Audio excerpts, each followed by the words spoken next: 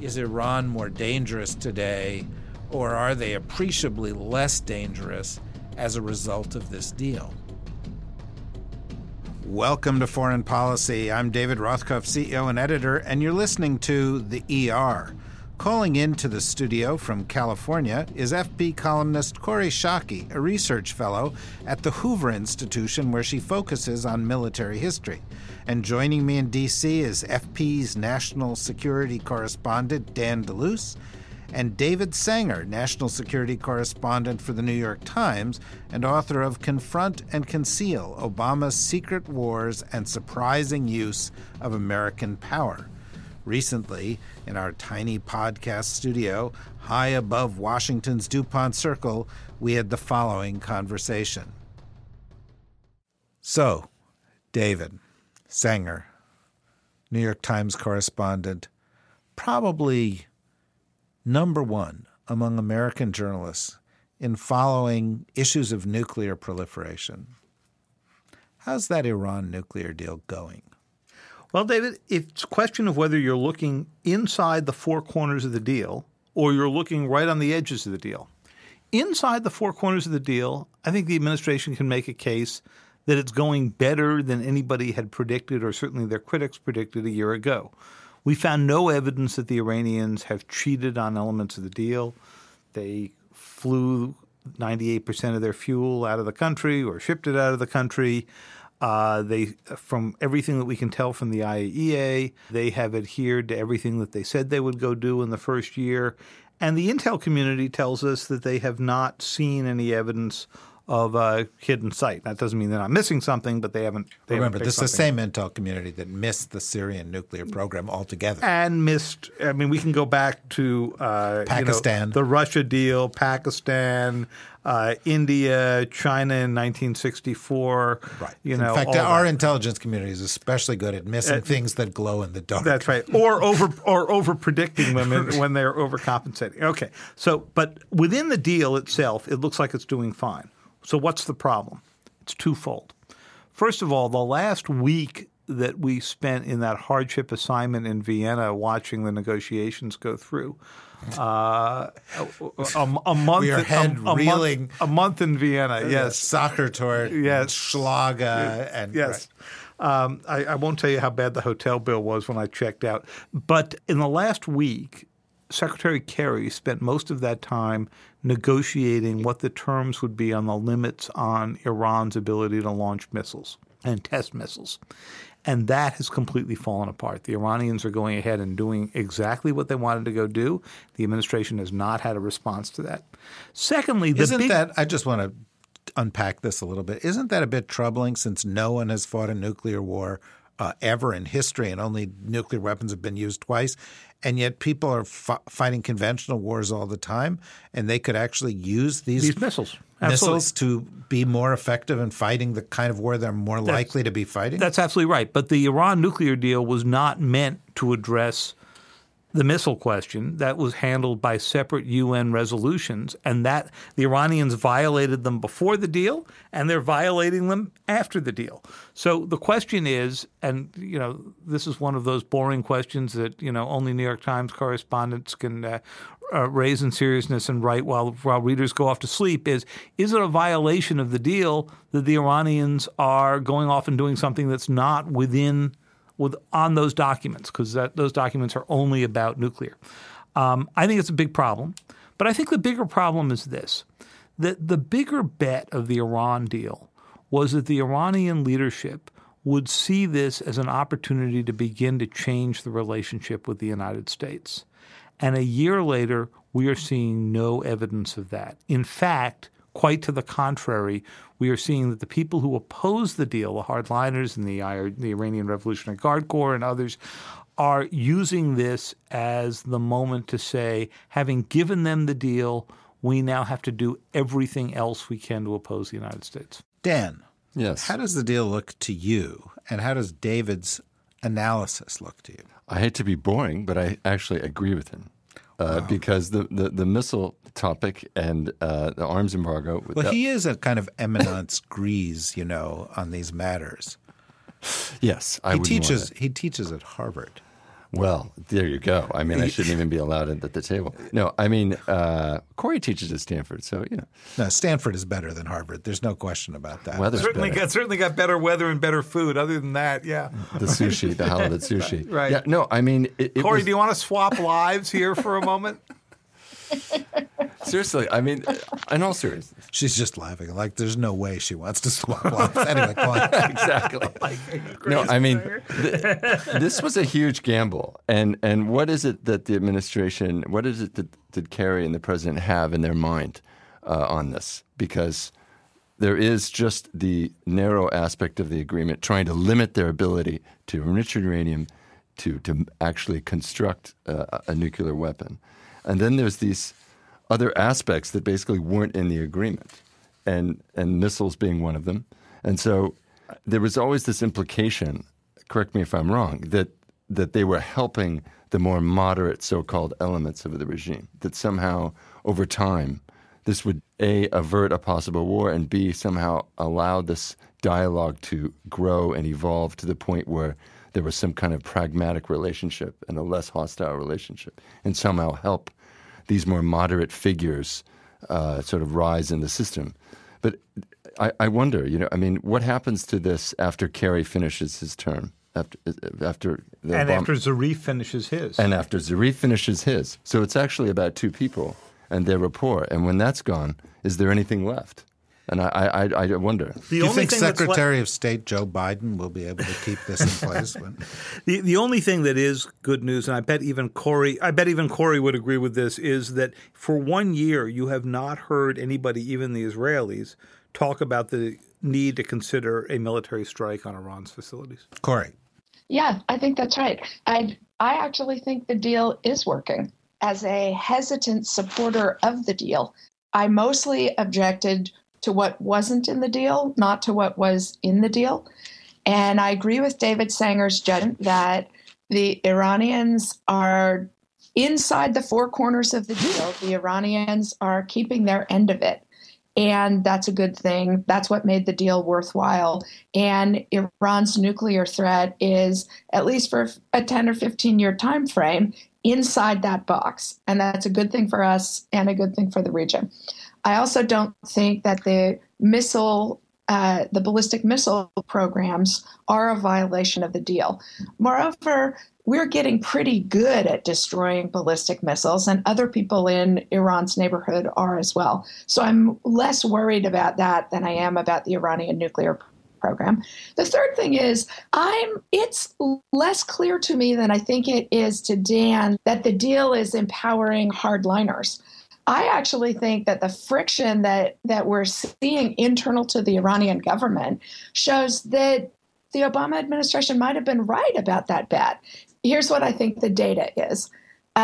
First, just how frantic the reformists in the Iranian leadership are to get out from under Treasury Department sanctions, because I think they understand that their winning hand domestically is pushing past narrow access to the international economy. That is the part that is going to benefit the IRGC and the conservative elements in the Iranian regime that have access to push past that and to let average Iranians be able to do business with the rest of the world.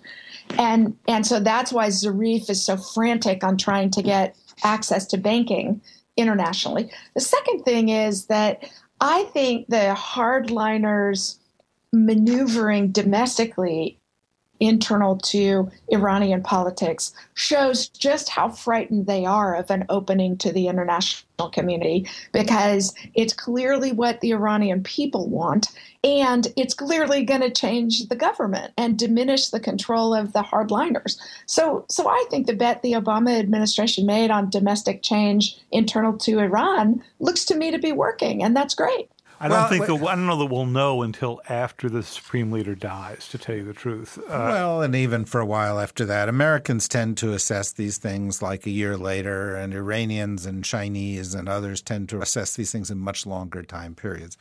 I think, I've been very interested in the analysis of everybody here. But it sounds a little bit thoughtful and lawyer. But I was waiting for the but to fall. Yeah, he's trying to figure out how to deal with the fact that all three panelists have been in agreement on this subject. Well, I don't actually feel like compelled to ponder that because I think all three panelists have missed the point. Again. Yet again. Because I don't think the point is whether the deal is working inside of its edges or what the parameters are of the missile deal. Because I think those are kind of lawyerly Washington policy wonk kind of assessments to make. I think the real question is Iran more dangerous today or less dangerous than they were before? And the reality is that Iran didn't pose an imminent nuclear threat in the sense of they would have had one this year and would not have been likely to use nuclear weapons in any case, which means that the threat that they pose was actually a threat to the region, conventional, via subterfuge through Hezbollah, terrorism, and so forth. And here we are a year later, and what we've seen is money pouring into Iran, them increasing their resources, them actually playing some role in putting a lot of pressure on their neighborhood via oil prices, which is a different strategy that was not available to them before, them increasing the threat that comes from missiles, and them having gotten a position on the world stage that's different from the position that they had on the world stage before, more validated, more leverage, and thus more of a threat to some of their neighbors than they had been before. Hence the recent trip of the Saudi deputy crown prince, Mohammed bin Salman, to the United States to sort of plead Saudi's case because they feel like they've been losing ground. And, frankly, our principal security underpinning with regard to Iran has been counterbalancing it. For a while we did that with Iraq. Subsequently, we did it with the Gulf. And right now the states of the Gulf remain concerned about Iran, and they see it actually growing stronger in some respects. And so to me, we can talk about it in policy sort of rarefied lawyerly terms, or we can say, is Iran more dangerous today, or are they appreciably less dangerous as a result of this deal? So David, one way to ask your very good question here, or assess your analysis, is this. If you consider that the deal is going to take you to the lesser of two evils, or the right outcome here is the lesser of two evils, when you ask the question in the Gulf, what would you be more concerned about? The Iran you face today that's doing all the things you just said, or an Iran that would be doing most of what they're doing today and was also 3 months to 3 years, depending on who you believe, away from being able to make a single nuclear weapon, okay, which you can't do a whole lot with a single nuclear weapon, and then build up on that. And my own view is that you're better off with the situation you have today, because once you let a nation build one or two weapons, you end up on the scale that you ended up with North Korea. So it was George H.W. Bush who was in office when the North Koreans were first threatening to do this stuff. It was Bill Clinton that tried to stop them and failed. It was George W. Bush, and Corey, I think you were in that administration, that sat there saying we could never tolerate a nuclear North Korea and tolerated one that built 4 or 5 weapons. Corey, you were such a hypocrite. Right. And then we're at 20. And I think had Iran gone down that path, you would be thinking 10 years from now, we just made the North Korea mistake a second time. You may be thinking that in 10 years anyway. You might, but I doubt it, considering that they had to ship all of that fuel out of the country. What's also true is the criticism of the agreement shifted, right? So at the beginning it was, first of all, always warning of the imminent threat of Iran's nuclear program, and something had to be done, possibly militarily. And then questioning the terms of the agreement. They're not limiting them enough on uranium enrichment. They're not touching the plutonium, and on and on and on. And then once the agreement was signed and there was this whole inspection regime, then the criticism shifted to you're giving them all this money, you're freeing them, you're lifting these sanctions, and you're empowering them and legitimizing them on the world stage. So it is important to note the criticism of the agreement kind of evolved. And notice how quiet the Israelis have been for the past 6 months on this? Well, beyond that, I mean, there have been Israeli military leaders who recently said that Netanyahu overplayed the Iran card. And they've gone further to say that had they believed the Iranians would give up the amount of fuel they gave up, they wouldn't have fought this as hard. And they didn't think at the end of the day the Iranians would allow that fuel to be shipped out. Corey? Yeah, well, since I guess I'm personally responsible for North Korea's breakout. Oh, yeah, absolutely. Look, if David's responsible for all those bad trade deals back in the 90s, I think you have to take the North Korea thing full on.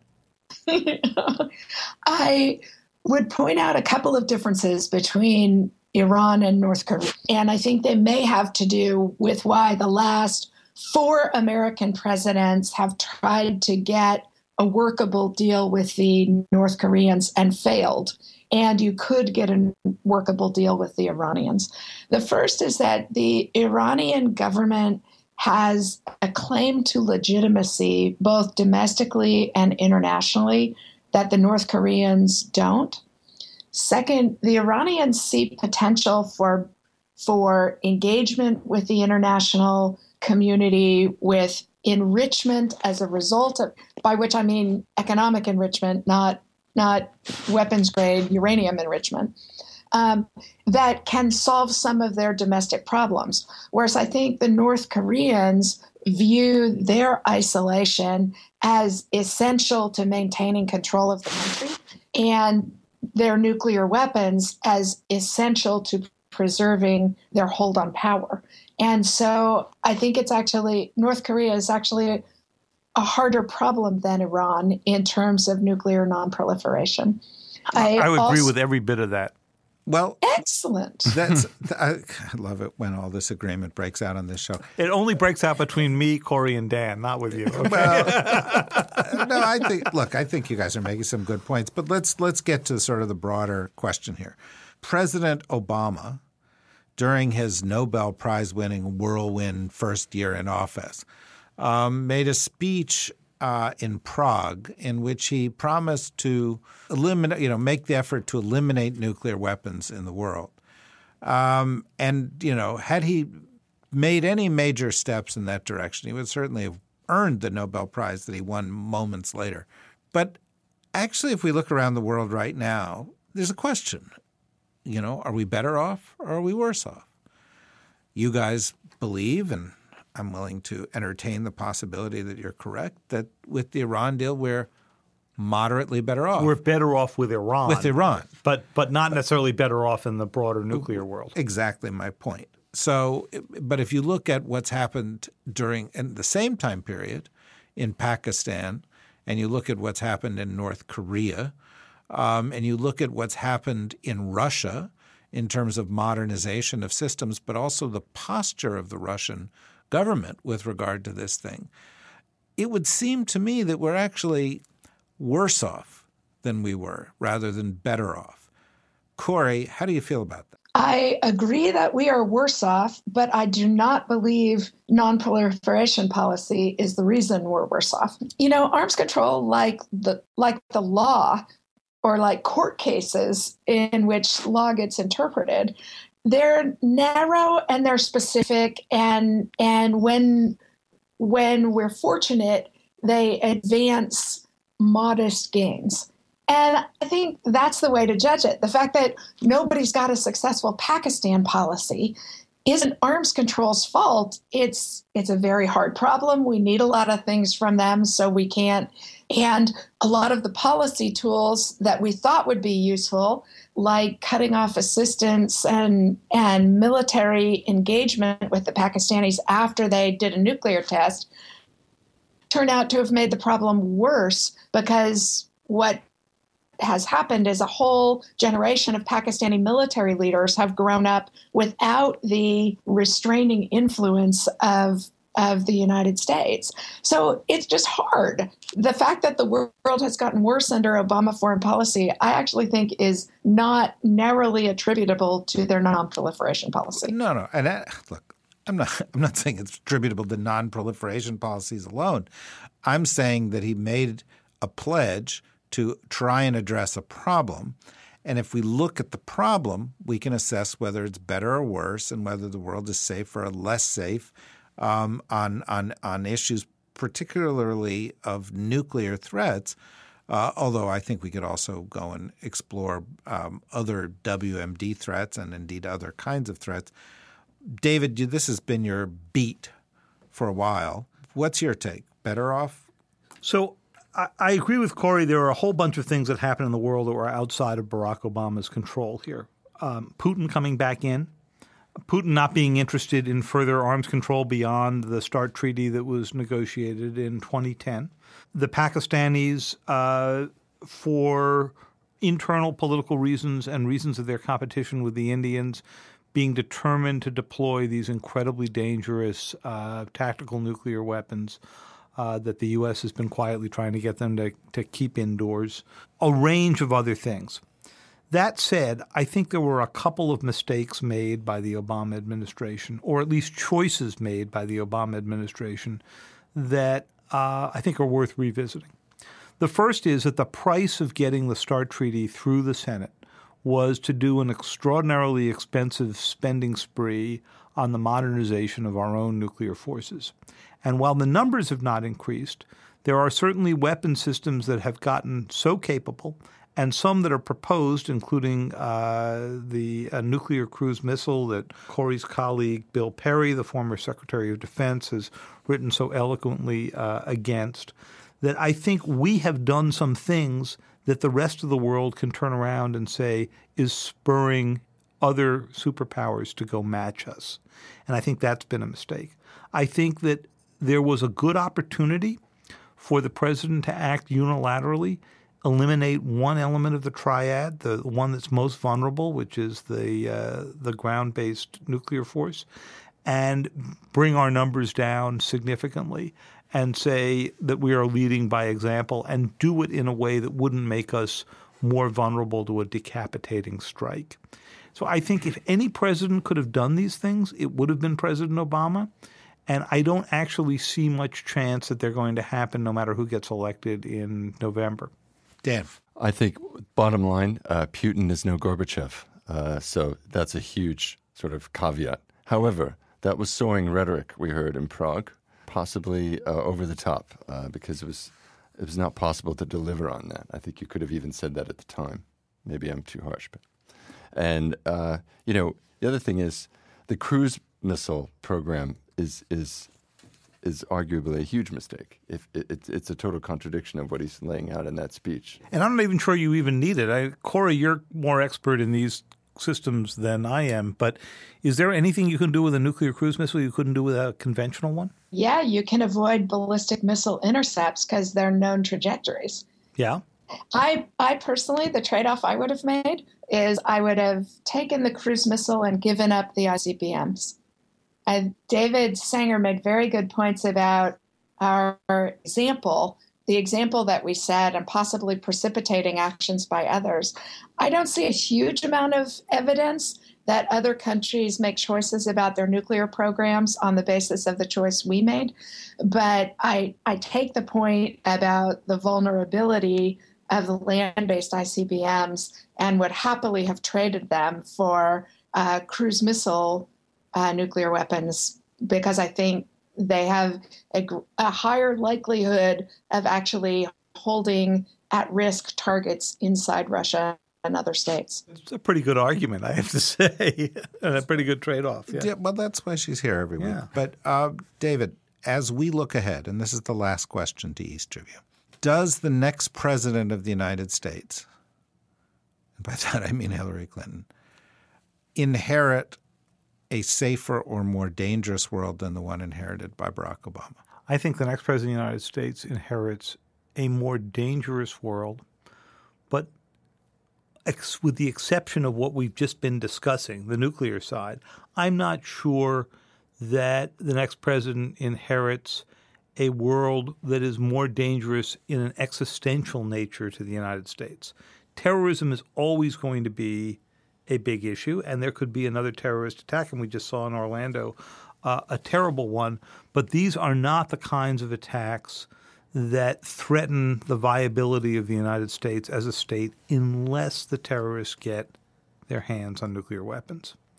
And that's why I would have focused all of the more attention on this. And it's a hard thing politically to do. You mean WMDs, right? Because bioweapons would do that. Yeah, bioweapons can, but bioweapons are a hard thing to deploy. I mean, you're depending on the wind blowing in the right way, and they're volatile, and you have to be in place to go put them there. It's not like a nuclear weapon that you can lob from a distance, or even a cyber weapon that you can send from a distance. So bio is a threat. But I'm not sure it's a threat necessarily on the scale that nuclear is because it's harder to control. So I think that the loss of focus on this nuclear arena could turn out to have been a particularly dangerous one. Dan. Yeah, I mean, just look at how much airtime was devoted to these issues at the beginning in the first term. And look how much airtime it was given in the second term. I mean, it fell off the radar just in terms of their kind of public presentation.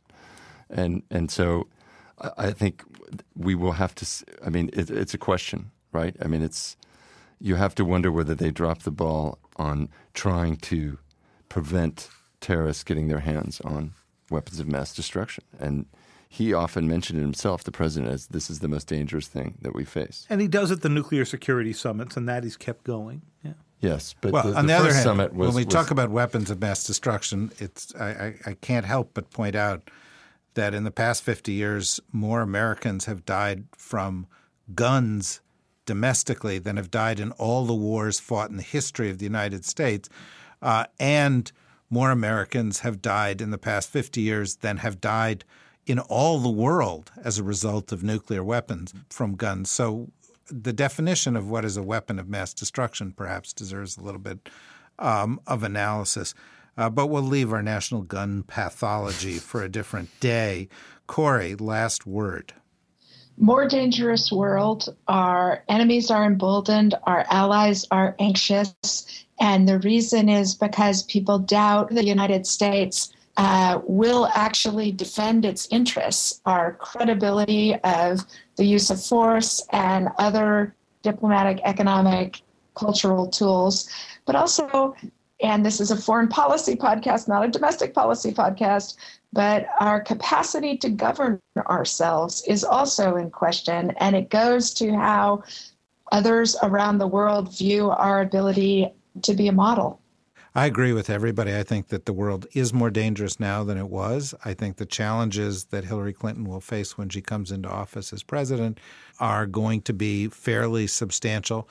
But I do think that she has the ability to reset global perceptions of U.S. power and how it will be used very quickly.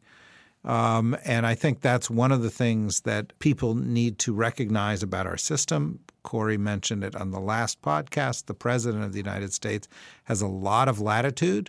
And frankly, there are elements of the use of power that are not covered in arms control deals and that are not measurable, that are much more significant in terms of public perceptions of safety and danger. And they include, for example, the swiftness with which a decision is reached, the clarity with which decisions are explicated, the effectiveness with which decisions are implemented within a government, the decisiveness of the actions taken. And it's quite possible that a Hillary Clinton early on in office can, and I think will, send a message that some of the dithering, some of the lack of clarity that may have been a hallmark of this administration will be set aside, and that we will return to something that's a little bit more traditional in America's role in the world. That's speculation. Of course, she might not win the election, but I choose not to think of that. Only because, and by the way, I'm perfectly happy to have Republican or Democratic presidents. I think Donald Trump is sui generis and does not warrant the same kind of treatment that other candidates do or may do because he has disqualified himself. In any event, as we approach this election and as we approach these issues, you will surely hear them discussed here on the ER with a kind of thoughtfulness that is impossible anywhere else except when David Sanger lies in bed talking to himself, which happens most afternoons, actually. In the office. In the office, in any event, thank you, David, for joining us again. Thank you, Dan, for joining us. Thank you, Corey, for joining us. Thank you, all of you out there, for joining us. Send in show ideas. We'll send you these valuable mugs. And keep coming back for more ER here at FP. Thank you. You have been listening to Foreign Policy's The ER Podcast. I'm David Rothkopf, and I've been your host.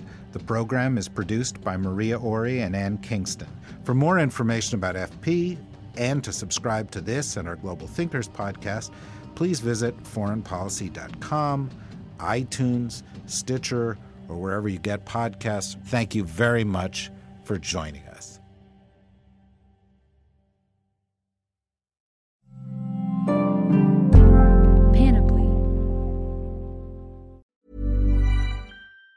As fall fills up with activities and obligations, even a small time saver can feel like a big help. Grammarly is an all-in-one writing tool that makes clear, concise communication easier than ever, so you can finish your work earlier and head off to family dinners, social events, and fall weddings. Grammarly is free to download and works where you do, so every project gets finished quicker. Make sure your writing is free of mistakes with Grammarly's free, comprehensive writing suggestions and get an instant take on how your message comes across with the free tone detector. Let Grammarly Premium's sentence clarity rewrites help you find the perfect words on the first try. You'll be confident writing client emails, deadline-driven reports, and presentations without staying late at the office. Get more time back in your day by writing with Grammarly. Go to Grammarly.com/podcasts to sign up for a free account. Then get 20% off when you're ready to upgrade to Grammarly Premium. That's Grammarly.com/podcasts.